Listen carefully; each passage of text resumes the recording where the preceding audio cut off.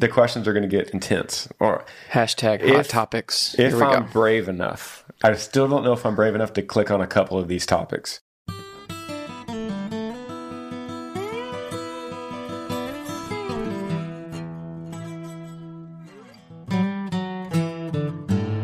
Welcome to the podcast, guys. One of my best buddies, one of my favorite guests is back. Your favorite guest too, Bernie Calcote. Welcome back to the podcast. Glad to be back. This is episode 103. Yep. On this podcast, we answer questions as if we're sitting around a campfire. You have a question, and then me and Bernie walk it through. We have no notes on this table. We don't have anything here to look at, and we're going to walk through it as if we're hearing it real time. I have read some of these questions. Bern, I was going to tell you, we've been talking for like 30 minutes about our own stuff, which is just what we do. But I was going to tell you, if we hadn't have done that, I was going to tell you that these questions today are pretty intense. It's going to be a pretty intense episode. Awesome. And I was going to break a rule and do something I've never done before. Okay. And I was going to show you some of these questions before we even started the podcast. Okay. But you didn't do that. I didn't do that. So we're sticking with the rule. There is no preparation beforehand. So you, with that kind of introduction, are you ready for this? Yeah. I mean, I'm not ready, but you know. Okay. All right. Let me dive in. Well, I think we're going to hit some things that we might go deeper on episode 103 than we typically do. So buckle up your seatbelts if you're commuting to work right now, if you're over the road trucker, whatever you're doing, however you listen to this podcast on the Monday morning. Thank you for that. There's no total easy way into this, but I'm going to start with.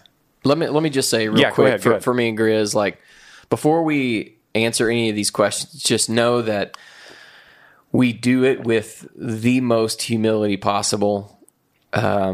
We understand that we are just two broken people trying our best to abide in God's love and accept what we did not earn. And some of these views and these answers really represent our experience and our understanding of life and of God's word at this moment in time. Yeah. Because there has definitely been, even recently, where I have dug deeper into God's word and realized, wow, I thought it meant this and it means that. And that would in some way change an answer that I may give to a podcast listener. So this is like this moment in time that this is kind of where we feel like God has brought us and what he's taught us through his word and through our experience. And so please, we pray that you receive it with that same attitude. I think that was a really eloquent way of saying sometimes we're wrong. Yes. Sometimes we're wrong. And it would never be our intention. This podcast is answering your questions to a specific email, grangersmithpodcast@gmail.com. If you have anything, email that podcast and I'll read through them. Now, the intensity of your questions has raised over the last few years. It started out, how do you play guitar? And I think it's really gotten to a point where we're seeing the broken state of the world right now, and people are dealing with some serious issues. They're struggling, and they're trying to find answers however they can. And I feel the weight of that. I feel the responsibility of that. Although I know that I'm not the final answer. Bernie and I are going to walk through how we would answer it or how we would deal with it if it was in our life. So I think Bern's saying he's saying all the right things, that we're not always right, but we come with the most humble heart. The crazy thing about this is how this podcast has become one of the top podcasts in all of music genres. And it just blows my mind that with the intensity of the questions that have come in, it has raised the popularity of this podcast. So I also feel the weight of that, and I feel the weight of the listeners, and we love you guys. Seriously. Yeah, y'all are awesome. I mean, the amount of engagement that they have and the amount of questions and like how specific they are and the eagerness to listen and the comments back of how much they enjoy it. You tell me the stories about at the meet and greets, how they reference the podcast, that's awesome, man. Well, let's start with this one. It says, I would like to stay anonymous. That's how it starts. One warning, when you... I know where you're going with this. When you say to stay anonymous, we can't guarantee that Granger will not say your name. So, disclaimer, just put that out there. I'm going to work so hard on keeping everyone anonymous. Times. It has. But it says, first of all, I love the podcast. Keep doing great things. And then it says, I'm in my second trimester of pregnancy. My sister and her husband have been trying to get pregnant for over a year now, and they've been very angry at me and my fiance ever since we told them the news that we were pregnant. I've tried to be sensitive and sympathetic about their infertility, and they've made it very clear that it was important to them that they had the first grandbaby in the family, parentheses, which I don't understand why it's so important. Each grandbaby will be loved just as much as the first. And that's why they are so upset. They have also said some pretty nasty things about me and my fiance and have made it clear that they will not support us. I've been nothing but kind and apologetic to them, and I find their words hurtful. How do I go about saving this relationship with my sister while being sensitive about their infertility? Or do I push their toxic behavior away and do what's best for my baby and my fiance? I told my twin sister, who was married, that had they been the first ones to get pregnant first, they wouldn't be as angry because they didn't have a baby outside of marriage like me. I feel that the problem isn't that my fiance and I got pregnant outside of marriage, but something deeper that they won't say. Sorry for the long email. Thanks for in advance. I don't have a reference to where Anonymous lives, but we have a twin sister, married, trying to get pregnant, struggling with infertility, and then the other twin is now pregnant. Where do we go with the Spurns? Where do we start with Miss Anonymous here? Does she have a specific question that you could read again? The question is twofold. How do I go about saving this relationship with my sister while being sensitive about their infertility? Or do I push their toxic behavior away and do what's best for my baby and my fiance? Anonymous, this one hits pretty close to home. Granger and I just spent about an hour talking about something very similar. Yeah. When do you continue to expose yourself to potential, manipulation or toxic relationship? When do you, preserve, and when do you sacrifice for the sake of reconciliation? It's a great question. Yeah, infertility is no joke, and it hurts. It hurts families. There's a certain level when infertility, whether they admit it or not, makes the woman feel lesser of a woman. There is a innate desire in a woman to procreate and to be useful, make her body useful in the way that it's created to be used.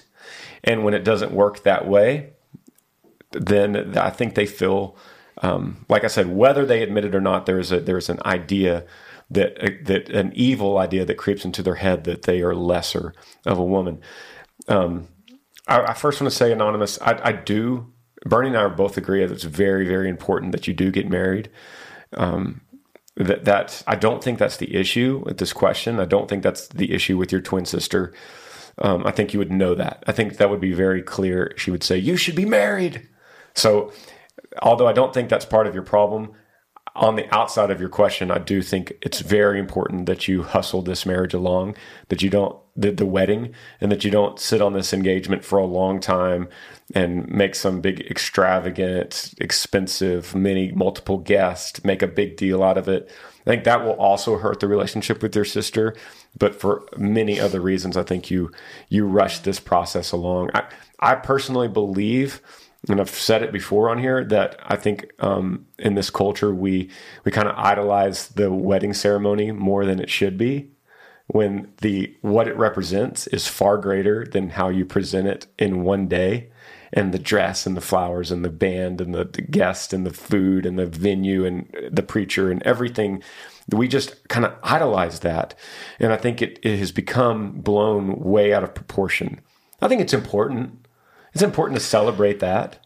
Yeah, it's important. But the wedding day industry blowing up the way that it has versus the statistics of divorce and marriage is kind of not in line with where it needs to be. Like, we need to focus on like our marriages and not just the wedding. I think that's what you're getting at. Yeah, absolutely. So I would lean in hard to your fiance and wrap this up pretty quick. Go to the Justice of the Peace, get your license, have a small, if you're prolonging because of a venue that's booked till October of 2023 or whatever, just make that a fun reception. Plan a big 10-year anniversary party and put a lot of eggs in that basket, but don't prolong this. I would say get this done pretty quick. But I don't think that's the underlying issue of why her sister's mad. I think this is an infertility thing. So I think, Anonymous, I think you lean into your sister with nothing but grace and humbleness and kindness, which you say that you're doing. I would say lean harder. Lean into that harder. No, I'm listening to your answer because like I'm processing it in something that's happened in my own life. Like how do we, so I'm with you, Anonymous. How do we lean in harder? What does that look like? I mean, maybe it means meeting her where she is and truly trying to empathize and show her that your heart is broken with her broken heart. If she really is broken with this inability to have a baby and like she's struggling with this, like going to her and be like, sis, like I am just devastated with you. Like I hate that this is how this is going. I do wish it was different. I wish it could be like this and talk about it. And, you know, maybe talk to her about like, you know, if there's anything else going on that is keeping her from accepting what reality is. Yeah. I think that can be sometimes very destructive in every kind of relationship, whether it's your marriage, with your kids, with your friends, is when we are unable to control something and then we respond in a way that is not accepting of the reality that God has put in front of us. I'm kind of thinking now that maybe I misinterpreted one part of this. She said in this last paragraph, they also told my twin sister who is married that they should have been the ones to get pregnant. So that's not the twin. So it's another sister. It's another sister. And then you have the older sister, maybe? That's probably the older sister, which is the hierarchy of they should have had the baby first. Right. Okay. That makes sense. I'm pulling this together. You could use your twin sister as an asset to this problem. I think this might be a three-sister conversation. Mm-hmm. And I think the one thing you don't do is push her away. That was one of your questions. Do I push their toxic behavior away? You could push their toxic behavior away, but you don't push her away because she's your sister. And I just think you just overwhelm her with grace and you take the hit, you take the blows. Yeah, I feel like you said this on the last podcast with Parker or maybe the one before where everything all this toxic behavior or whatever she's saying to you, if you just come back to her immediately with humility, no, I know, you're absolutely right. It's like she can't keep going. Like, yes, that's where that, you know, like approaching it with humility, even though, Anonymous, we know that's not an easy thing to do. It's not going to be easy for her to do. And maybe just like like you're saying, just take the blow and like, and also understanding that this is family. This is a sister. Yeah. This is a lifetime. And maybe this is something that's going to take 4 or 5 years. Are you willing to kind of like take the small little steps?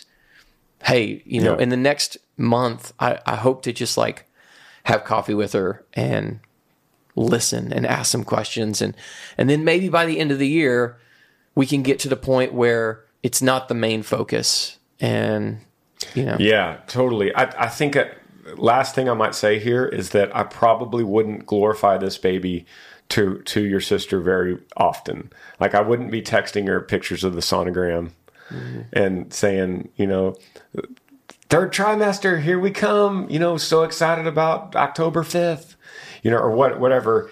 You might lay off that kind of stuff. You might just downplay this a little bit more. Maybe you're on Instagram posting tons of pictures of the new nursery that you just made and the new crib you just bought. And maybe for your sister's sake, you pump the brakes on that a little bit, out of respect for her pain. This baby is going to be a huge blessing to you and your very, very, very soon to be husband, we hope. This is going to be a huge blessing. And so that you don't need to glorify it anymore externally to convince anyone else of that. No, I completely agree. You also do have to understand that you cannot change anyone's heart. No. So all you can control is the way that you respond. You can control the amount of grace and patience and humility that you come with. If your sister is still harboring, and it may not be against you, it may have nothing to do with you. It may just be it probably doesn't. A lot of jealousy, a lot of insecurity. And so just continue to, that would just be my advice, is like continue to pursue it with humility. And when you're not with her, just continue to intercede and pray for her heart that God would restore what's broken and what she feels like is lost and missing, that God would be what fills that. And then hopefully that relationship can start to kind of bond again around that. Yeah, I think this situation is going to get worse before it gets better. I'd be prepared for that. Yeah. You're only in the second trimester. I will also say that 1 year of infertility is not that long in terms of people dealing with infertility. Right. Yeah, thank you so much for this email, and we wish the best for you. Yeah, keep us posted too. I'd love for you to email back in, because a lot of times we hear these questions and we give advice and kind of send you off and hope for the best. But we really would love to hear how things progress and what we could learn maybe from, like if we gave terrible advice, it's like, hey, y'all should never tell anybody that. Absolutely. It'd be great. Next question says, Granger, first, let me say thank you for your music and Yee Nation, and thank you for allowing God to work in your life. It's inspiring and helps me each day to be a better husband and a man. Thank you, buddy. Recently, my wife and I started the process to adopt a 19-year-old young man. We have known him for years, and when we worked at the children's home as his house parents, we stayed in touch with him, and he has had a very special place in our hearts. But he's always lacked that sense of family. His dad isn't really in his life, and neither is his mom. But in a recent phone call, I had a conversation with him we started talking about family. And by the time it was over, we invited him to be a part of our family. And then he revealed to us in tears that is what he has always wanted. We have an amazing lawyer who has helped us, and that's been such a blessing. And we could be that family that he has never had. We said that we're the only one, or he said that we're the only ones that love him, care about him, or even call him. And this morning he texted me to say, "Hi, Dad, how are you?" My heart melted. And yes, I've always loved him like a son. We have no other kids of our own, and because my wife has struggled with infertility and the chances of pregnancy is low. So this is different for us, even as former house parents, foster parents. He has a good heart and just a good old country boy. But he does need to get his GED or diploma. And he is in a relationship with a girl who is not good for him. I need advice on how to encourage this young man to do the right thing.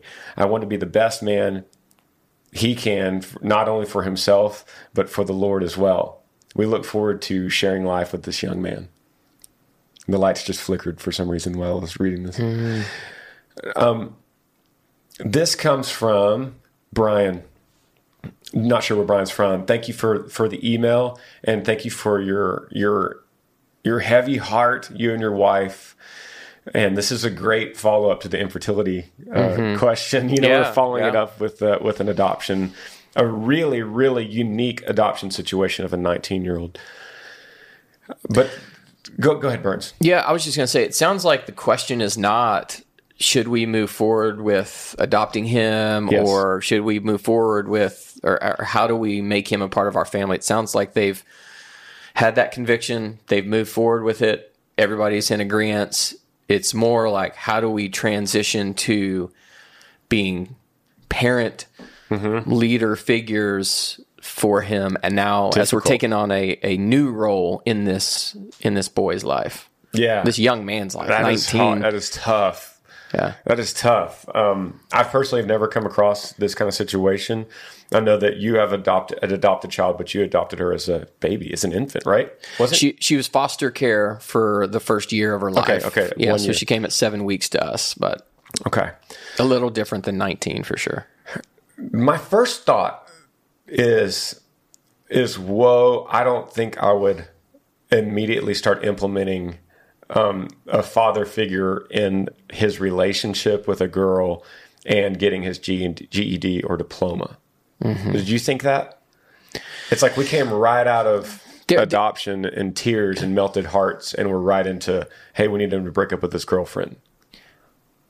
Yeah, there's a few things that jumped out that I feel like both sides may be jumping the gun a little bit, and I could be wrong here. We're hearing this for the first time, and you're not, around the campfire, so I can't ask you a bunch of questions.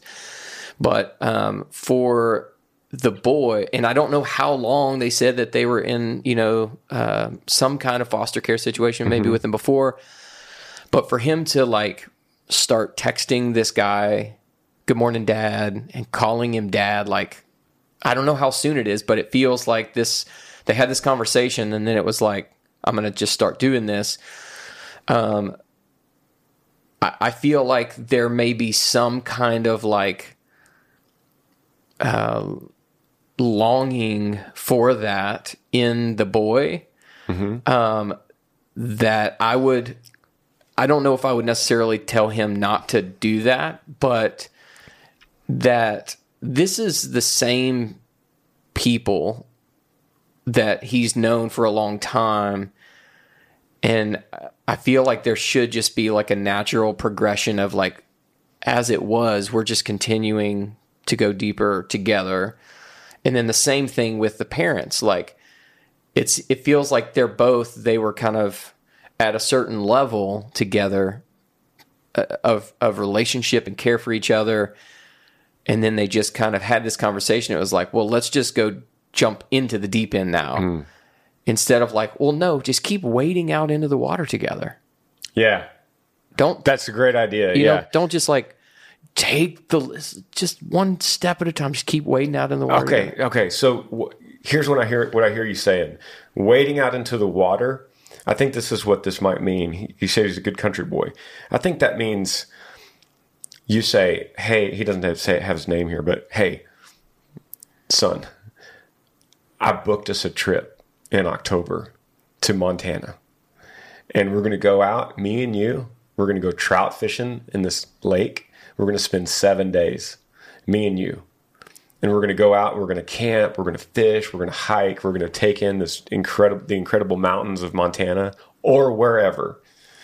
And during that trip, you start instilling, first of all, you're there for him forever now. You will start encouraging. You said, I need to encourage him how to do the right thing. You show him. And in this camping trip, when you're out there in the mountains and you hear this beautiful stream rolling by and you say, tell me about your girlfriend.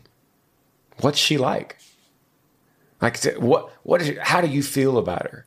And how does she make you feel good about yourself? And just walk through it. And then as he brings up the red flags, you make him answer those red flags for himself. So instead of just coming right in with this iron fist, he's like, yeah, she's great. Well, she does get on me a lot about my this habit. And then you just go, well, how does that make you feel? Yeah. No, man, I think you just nailed it. This is the answer to his question. Because whether it's in, parenting, marriage, business, wherever you are, I feel like the best leaders know how to ask these profound, impactful, amazing questions. Yeah. That just draw the truth out of people instead of you trying to force it into them. Yeah. So you're absolutely right. Take him on this trip. Me and Granger will go too, and if y'all need us to. Love to fish up there. But and just go ask him a bunch of questions in a way that's like, I genuinely want to know these things, because I guarantee you, this kid is 19 now, so he's not a kid. He's an adult. And knowing kids that have been through a lot in their life, whether it's foster care or otherwise, he's resilient. He's stronger than you think, and he doesn't need you to tell him what to do. He just needs you to help guide him and process with him. There's a good chance you come back from this camping trip, and the first thing he does is break up with his girlfriend and start pursuing a GED. Yep. Without you even saying it. Yep. It's a great question, brother. Let's take a break, and we'll be right back.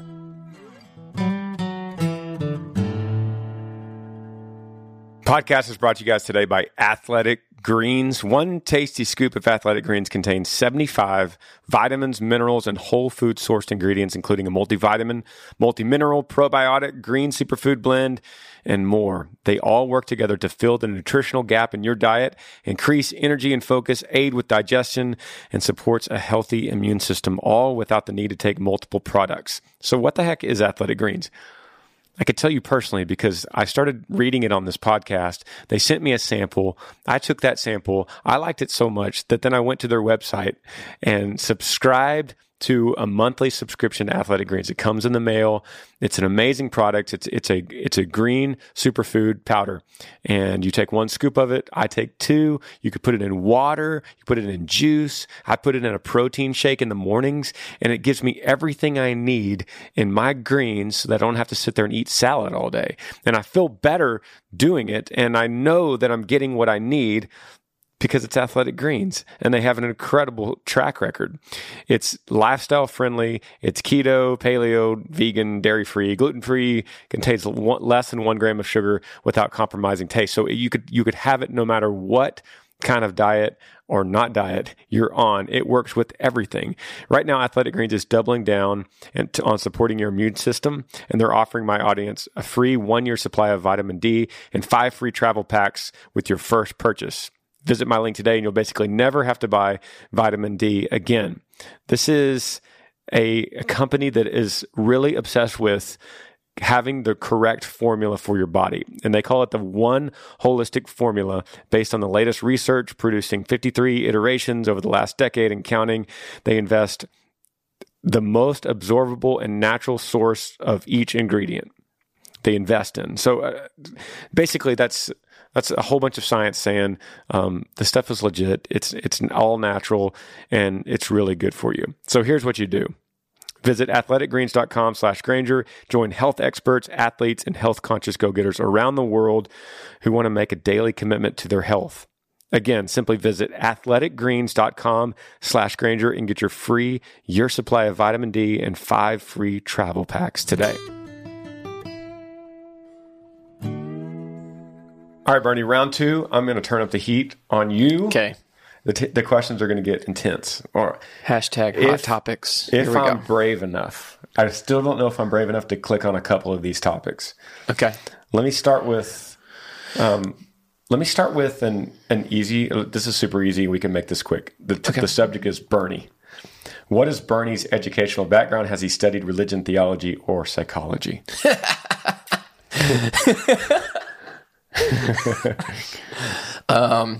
Well, I'm a college dropout, and I'm only a college dropout because I went to one community college class and I left before it actually started.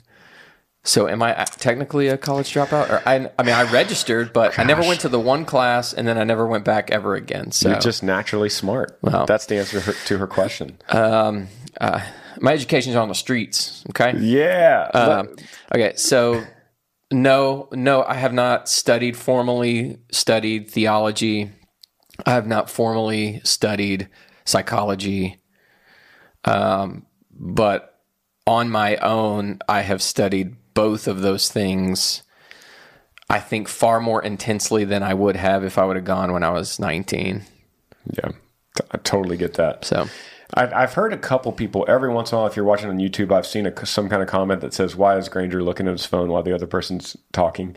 Guys, I'm not just sitting here scrolling through Twitter. I'm literally, I'm looking at my phone's on airplane mode. I'm either looking at the question or seeing how to tie in another question to what he's saying. Okay? yeah, Just take just calm down, guys. Okay. This title is, this is a tough one. It's called My Decimation of Faith.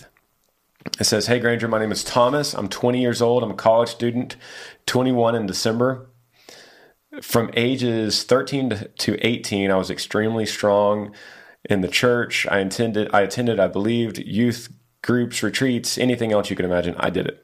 At age 18, my faith was shaken when I started asking questions. That the consensus that I received from every conversation was to just have faith. And everyone knows it's pretty difficult to have faith in someone you've never met. What really has twisted me away from Christianity is this. When you get to heaven, God either tells you, well done, my good and faithful servant, or he turns you away. You're led into heaven by developing a relationship with him. But if the only way to get into heaven is to have a relationship with Christ, this accounts for roughly 31% of the world's population. The other 69% never makes it. And that's the only logical explanation, that they would just have to go to hell without a relationship with Christ. I find it extremely hard to believe that an almighty God who loves the entire world sends the other 69% of all the population to hell. This, amongst other similar reasons, is why I believe that this has driven me from the church, and I don't even consider myself religious at all anymore. The kicker is that I'm going through a really tough time, and I remember being able to pray and feel some sort of relief, which I have a desire to have back. So, who do I pray to when there isn't anyone there? Thanks, Thomas. P.S. I'm a huge fan of you, and you're a role model for everyone in the advice you provide with or without religion involved. Told you I was turning up the heat on you, Burns. Thomas, don't see where you're from, brother. Thank you. That is a great question. And I think there's a lot of people on all sides of the fences that go, yeah, man, that's a great question. Absolutely. I think it's awesome that you're writing in the question. First of all, there's something. So I'm going to keep this really simple. Granger will probably jump in a little deeper, and then I can comment as well. But you might just answer it, and I'll go. I actually tattooed this on my body that I believe this so much. There's the word seek. I really believe the reason I put this on my body is, one, because I don't.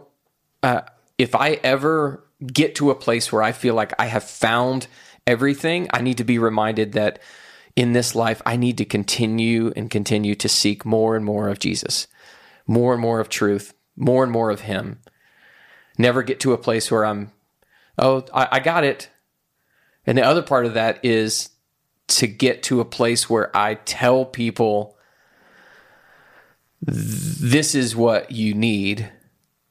Because I think that's going to probably, for you, what was his name? Thomas. I think that may go in one ear and out the other. But brother, I would just beg you to continue to seek. And I have complete faith that you are going to find what you are looking for. Mm-hmm. Yeah, seek and you will find. Knock and the door will be opened. You say here, you kind of answered a little bit yourself when you say, I remember being able to pray and feeling some sort of relief. And I have a desire. It's an interesting word to say, to have that back. But who do I pray to when there isn't anyone there? The answer to that is you don't. You don't pray to anyone that's not there. Why would you pray? Why would you do that? That's a ridiculous idea. You're not ridiculous. That's a ridiculous idea. That is as the Bible would say, that's a foolish idea. Yeah. Or you would just be praying to yourself because you're living in a self-centered, self-controlled world that really is, we're just floating here. Yeah, we are cosmic stardust that happened by accident. If you believe in that worldview, the atheistic worldview is that we We really are an accident. I heard it put this way, like in the atheistic worldview, we are a total cosmic accident. So in that case, nothing else matters. Your suffering, Thomas, doesn't matter. Your desire to get to have relief doesn't matter. It's like looking at you look at a sunset on the beach and you go, this is an incredible sunset. That's the image of God saying, that's the image of God within you thinking that. But an atheist wouldn't think that. That'd be the equivalent of you open up the fridge and you spill milk on the ground, and milk goes boom, hits the ground, and it just spills on your kitchen floor. You don't look at the spilled milk and go, that's so beautiful. Look at the shapes and colors. No, you don't. You just go, that's a mess. Yep. Accident. And that's what a sunset is in that kind of worldview. It's just a mess. There's no order. It's just a random, just explosion. And so, Thomas, I have a reason to empathize with your suffering. I have a reason to cry with you when you're in pain. I have a reason to celebrate when you have a great achievement. That's the Christian worldview, is we have a basis for that. I reject the idea that just have faith. Mm-hmm. Hey, Thomas, I'm with you on that. You say the best consensus you can get is just have faith. Dude, I agree. I think that's terrible. If you're driving in a car blindfolded and you have 4 bald tires and you're going down a windy mountain road, I don't say, hey, Thomas, just have faith, man. That car's going to get there. You're going to go, that's ridiculous. You need a basis of your faith. Now, in the Christian worldview, our basis is the Bible. Our basis is God's word. There is a million reasons, and that's a different conversation of why we could believe that the Bible comes from God and why the Bible is true and why the way that it was written and over the course of how many years and by how many people, and the reason that it's still alive and well today. There's many reasons why we believe that the Bible is true, and so we base our faith on those words, the Word of God, not on a blindfold on a mountain road.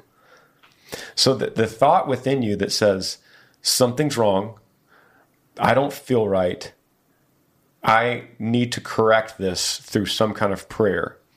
That is the image of God inside you. That is what Bernie's saying about seek that. Mm-hmm. Seek that thought. Yeah, go ahead. No, go ahead. I was just going to say, I'm realizing now that you said this guy's 20. Was that right? That's Thomas what he said. 20 years old. Yeah. Thomas is 20. Yeah. Thomas, I can relate to this more than you probably know. Whenever I was 20, I remember being in Nashville. I was rooming with Kev. Yeah. And I remember talking with Melody one time. And I just kind of had these things in the Bible that I was just like, I just can't get my head around that. Mm-hmm. 20, this age that he is a very formative time in our belief system, in everything. And I just remember growing up the way I did, and the kind of some events that had happened in my life brought me to a place whenever I was like, 20, 21, that I was reading the Bible. I was just like, well, why is this true? I don't know if this is true. Why, you're just kind of in that place of questioning. Why isn't any other religion true? Which is great. Like, I think that we can be told, like, you don't need to question anything. No, God wants us to dig in and wrestle with him. And so what I did, and this would be my advice, just practical advice. And this is what I did, and Kev can attest to this. I took my Bible and I took some music, and back in the day, it was like the CD portable disc player. And I went out in the woods for hours and hours and hours. And I took my journal, some music, and the Bible. And I would just go and sit, and I would just wrestle, and I would pray, and I would look, and I would read, and I would write, and I would just wrestle through all of this. And I feel like what came out on the other side I really found something different than what I thought I was looking for, but something far better. And so I think, Thomas, that would be my advice, man. Go lose yourself in the woods. I actually still practice this. That's awesome. I think that this is something we all need to do. And Jesus did. It said more often than not, he would retreat from the others to pray and be with the Father. Like, go lose yourself in the woods. Take the word of God with you. Pray. Write in a journal. Write all the stuff that you're thinking, and then just kind of be still. So I want to dig into the 31 and 69%. Okay. Here we go. Yep. All right. I'm just going to jump in head deep because, like I said, Thomas, it's a great question. And take what Bernie said and wrestle with this. But I want to ask you a few questions, which is hard on this podcast because I don't get to hear your retort. I want to ask you a few questions. One, you say you consider yourself not religious anymore. So what does it matter if 69% aren't saved? What does it matter to you? What does it matter if anybody's saved? Nothing matters. We're a cosmic accident in that kind of worldview. So then you go, well, maybe there is a God out there, but I just don't know if it's possible for us to know him. So then I would say this: if there is a God out there and a creator, and he would say, and I would ask you this, Thomas, so should he save everybody? Every single person, every single human that ever was or ever will be, should he save them all, regardless of their lives? And then you might say, well, like maybe not like the rapist murderers. And so then I would say, well, okay, well, what's the level of rape and murder where's the cutoff? Like, oh, the rapers and the murderers are going to go to hell, but the ones that just rape, maybe we'll just save them. No, we shouldn't save them either. Okay, well, how about this, Thomas? How about just the verbally abusive? We'll save them, but not the physically abusive. But my point is, where would the cutoff be to who is good? Because the Bible says none of us are. The Bible says we're all sinners. None of us are worthy of being saved. And that goes for you, Thomas. That goes for me and Bernie and everybody listening. The Bible says none of us are worthy of being in the presence of the Almighty Creator. Because we're wretched. Have you ever lied? Have you ever told a fib in your life? Then you're a liar. Have you ever stole anything? Then you're a thief, right? None of us could rebuke that and go, no, actually, pretty perfect. None of us could say that. So with that kind of mentality, and you realize that there is no cutoff of between good and bad, between heaven and hell, then what if God said this? You're all bad. You've all messed up. So I'm going to send you a Savior. I'm going to send you a Savior to take on all of your pain, to take on all of your guilt and all of your sin, and take all of that burden. Believe in him, and you'll be saved. So you could look at it this way. God loved the world. He so loved the entire world, like you said, enough to send his only begotten Son, which means holy, set apart Son, to earth to take the replacement of all that mess up. But he doesn't, this is key to your question, he doesn't love the world enough for you to reject his Son. He loves the world enough to send his Son for those who believe, but not enough for you to reject him. So when you get down on your knees and you decide that you're going to say a prayer for relief and you don't know who to pray to, follow Bernie's advice and seek and say, God, I heard this message. And what I told you guys was the gospel. There is an almighty, holy God creator that became flesh, that came to this earth 2,000 years ago to take on all that pain. And he lived a perfect life and took on the burden of all your pain, Thomas, and all your mess ups and all mine and all Bernie's. He took that on himself, was killed, was crucified, and took it all on himself, and then was resurrected, proving his identity in front of hundreds of people. And this happened on this earth, the same soil where we walk. This happened. And that is the message of the gospel if you choose to believe in him. So when you pray, ask that. Say, God, I heard the story of this guy, Jesus, and I just can't, I wrestle with the fact that not everyone's going to go to heaven, but then I heard on the podcast and Granger was talking that, but maybe he's right, that maybe none of us deserve it. So if 31% get in, like you said, I don't know where that number comes from, but if 31%, how could that even be possible that you would allow 31% when we're all bad? Let me know more about that. I believe this. I don't want to have blind faith. I don't want to drive on a mountain by myself with a blindfold on. That's ridiculous. That's foolish. I want to believe in you because this is what the word says. Seek and you will find. Knock and the door will be open. And if you have to, tattoo it on your wrist like Bernie did. I think that's great. So before you go out into the woods, listen back to everything Granger just said. Maybe write it down so that you can leave your phone at home, but you can listen to those words, take the word with you, and go seek, man. That's the power of what we're saying here is not in us convincing you. It's not in us convincing anyone listening to this podcast on how eloquent my words are, how accurate I speak them, or how influenced I can be to you. I cannot convince you intellectually or psychologically or physiologically, whatever. Any other way. Any of the other ologies. Yeah. I cannot convince you. But the power of that message, the power of the gospel can. I'll leave you with that. Yep. Whew. All right. We're wading out in the waters. We're in the water. Man. I struggle, guys, because some of these questions are... let me go to this one. This is a good transition. It's called, how do you know if you're saved? Let's go there. Okay. It might be a good transition of what we might be able to piggyback on that last message, but it says, hey, Granger, my name is AJ Coomer. I'm from Fort Worth, Texas. Shout out to Texas. First off, I love what you're doing for all these people. You have pulled me and probably many others closer to God simply through this podcast. I pray that you're right, AJ. I have one question when it comes to all of this. How do you know that you're saved?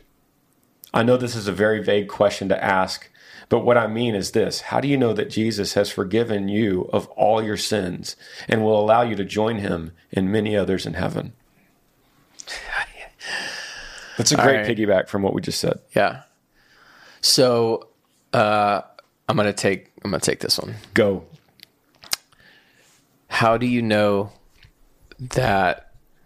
Can you read the question one more time? Because I want to make sure I'm answering it specifically. So it sounds like AJ has listened to this podcast and he's curious. Yep. He's in the seeking mode. Yep. He's ready to tattoo seek on his wrist. He says, I have one question. How do you know that you're saved? How do you know that Jesus has forgave, that's what he said, you of all your sins and will allow you to join him and many others in heaven? Okay. I'm just going to pray that I communicate this correctly because I have been studying this in the book of Luke, and I'm not the smartest. Some of you may think differently, but I'm not the smartest, and retaining this and reciting it is really tough. But there's a couple things that I go back to, a couple stories that Jesus talked about. The story, the parable of the Pharisee and the tax collector, and the parable of the children, the children entering the kingdom of God. So if we go back to so the question is, how do we know that we are forgiven? Okay, so let's look at this is Jesus, right? He was there in the beginning, created all of this. This is all, moving towards the glory of him. He knows the beginning and the end. Okay, he's speaking this. And he says this parable about this Pharisee who in that culture was very revered and respected, and he kind of went up to the temple for this time of sacrifice and was really praying to himself, but he acknowledged God, and he was saying, I've done all of these things. I've kept your commandments. I give to the poor. And then he says, I haven't done this and I haven't done that, like the adulterers and prostitutes, and definitely like that not like that tax collector. So he is separating himself and trying to work and show that, hey, this is how I am worthy of atonement. And this repentance that you're talking about, this salvation that you're talking about, this is the way that Jesus says, this was what the Pharisee did. But then a tax collector, which in that culture was like the lowest of low. Scum of the earth. The scum of the earth. They had turned on their own people and then were taxing them and taking advantage of them. They were just outcasts.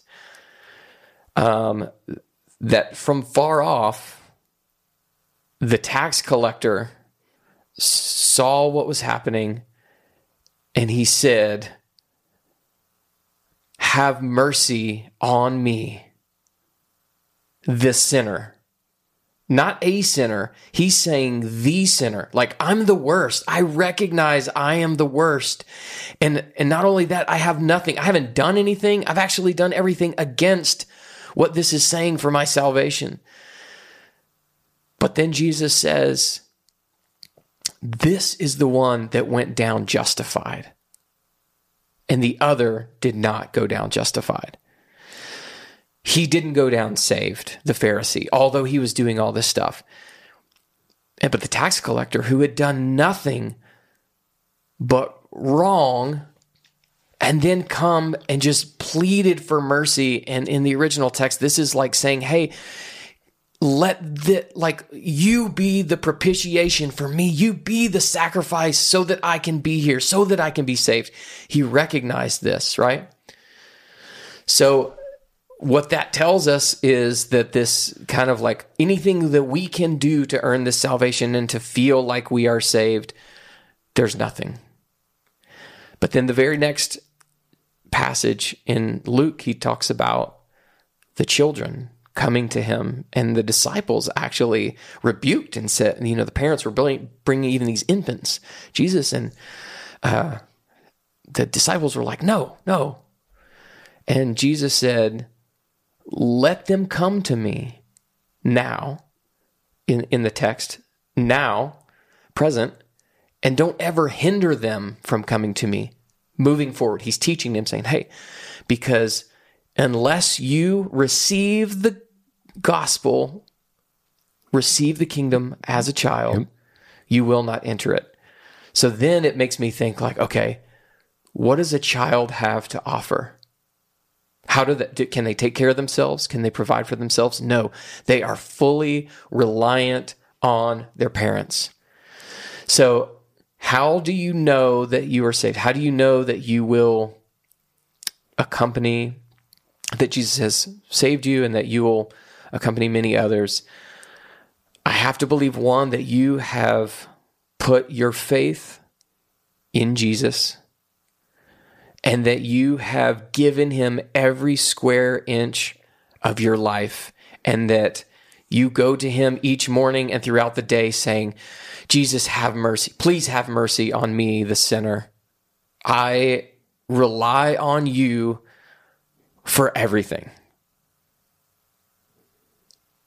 And I think that what the gospel, or what the word continues to tell us in different places, is there is a peace that surpasses understanding that will cover your heart and your mind. Yeah. I don't know if that's helpful, and maybe that's just something that I've personally been kind of digging into with, a group of guys, and has just opened my eyes. I was more in the camp of, well, I got to do these things, and I have to show people that I'm doing these things, because then maybe I'll feel better about my own salvation. And the word just kind of said, dude, you got it all wrong, man. So kind of what you're saying, Bernie, you're kind of answering it in the way that he asked it, because he asked, how do you know? And that's why you answered that way. Mm-hmm. How do you know that you're saved? Because he didn't say, how are you saved? Mm-hmm. How do you know? And so that's, I love that. And I want to dig into how are you? Mm-hmm. You answered, how do you know? I'm going to answer, how are you? Because the Bible is very clear about how are you saved. You're saved by grace, meaning sheer love of God. Unmerited favor. Unmerited favor. Great. You're saved by unmerited favor through faith. believe. Believing is the only requirement. Believing in that message and the message I said in the last question, and you're saved by unmerited favor.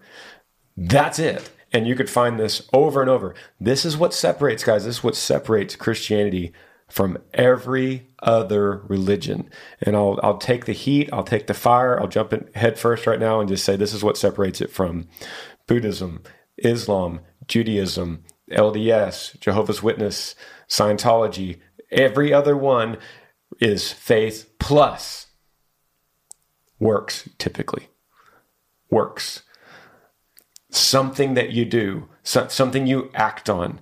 But Christians don't believe that. It's very, very clear in the scriptures over and over, and every time it's said, it harmonizes beautifully with all the scriptures, but it's very clear you're saved by faith, by grace, through faith, not by works, lest no man should boast.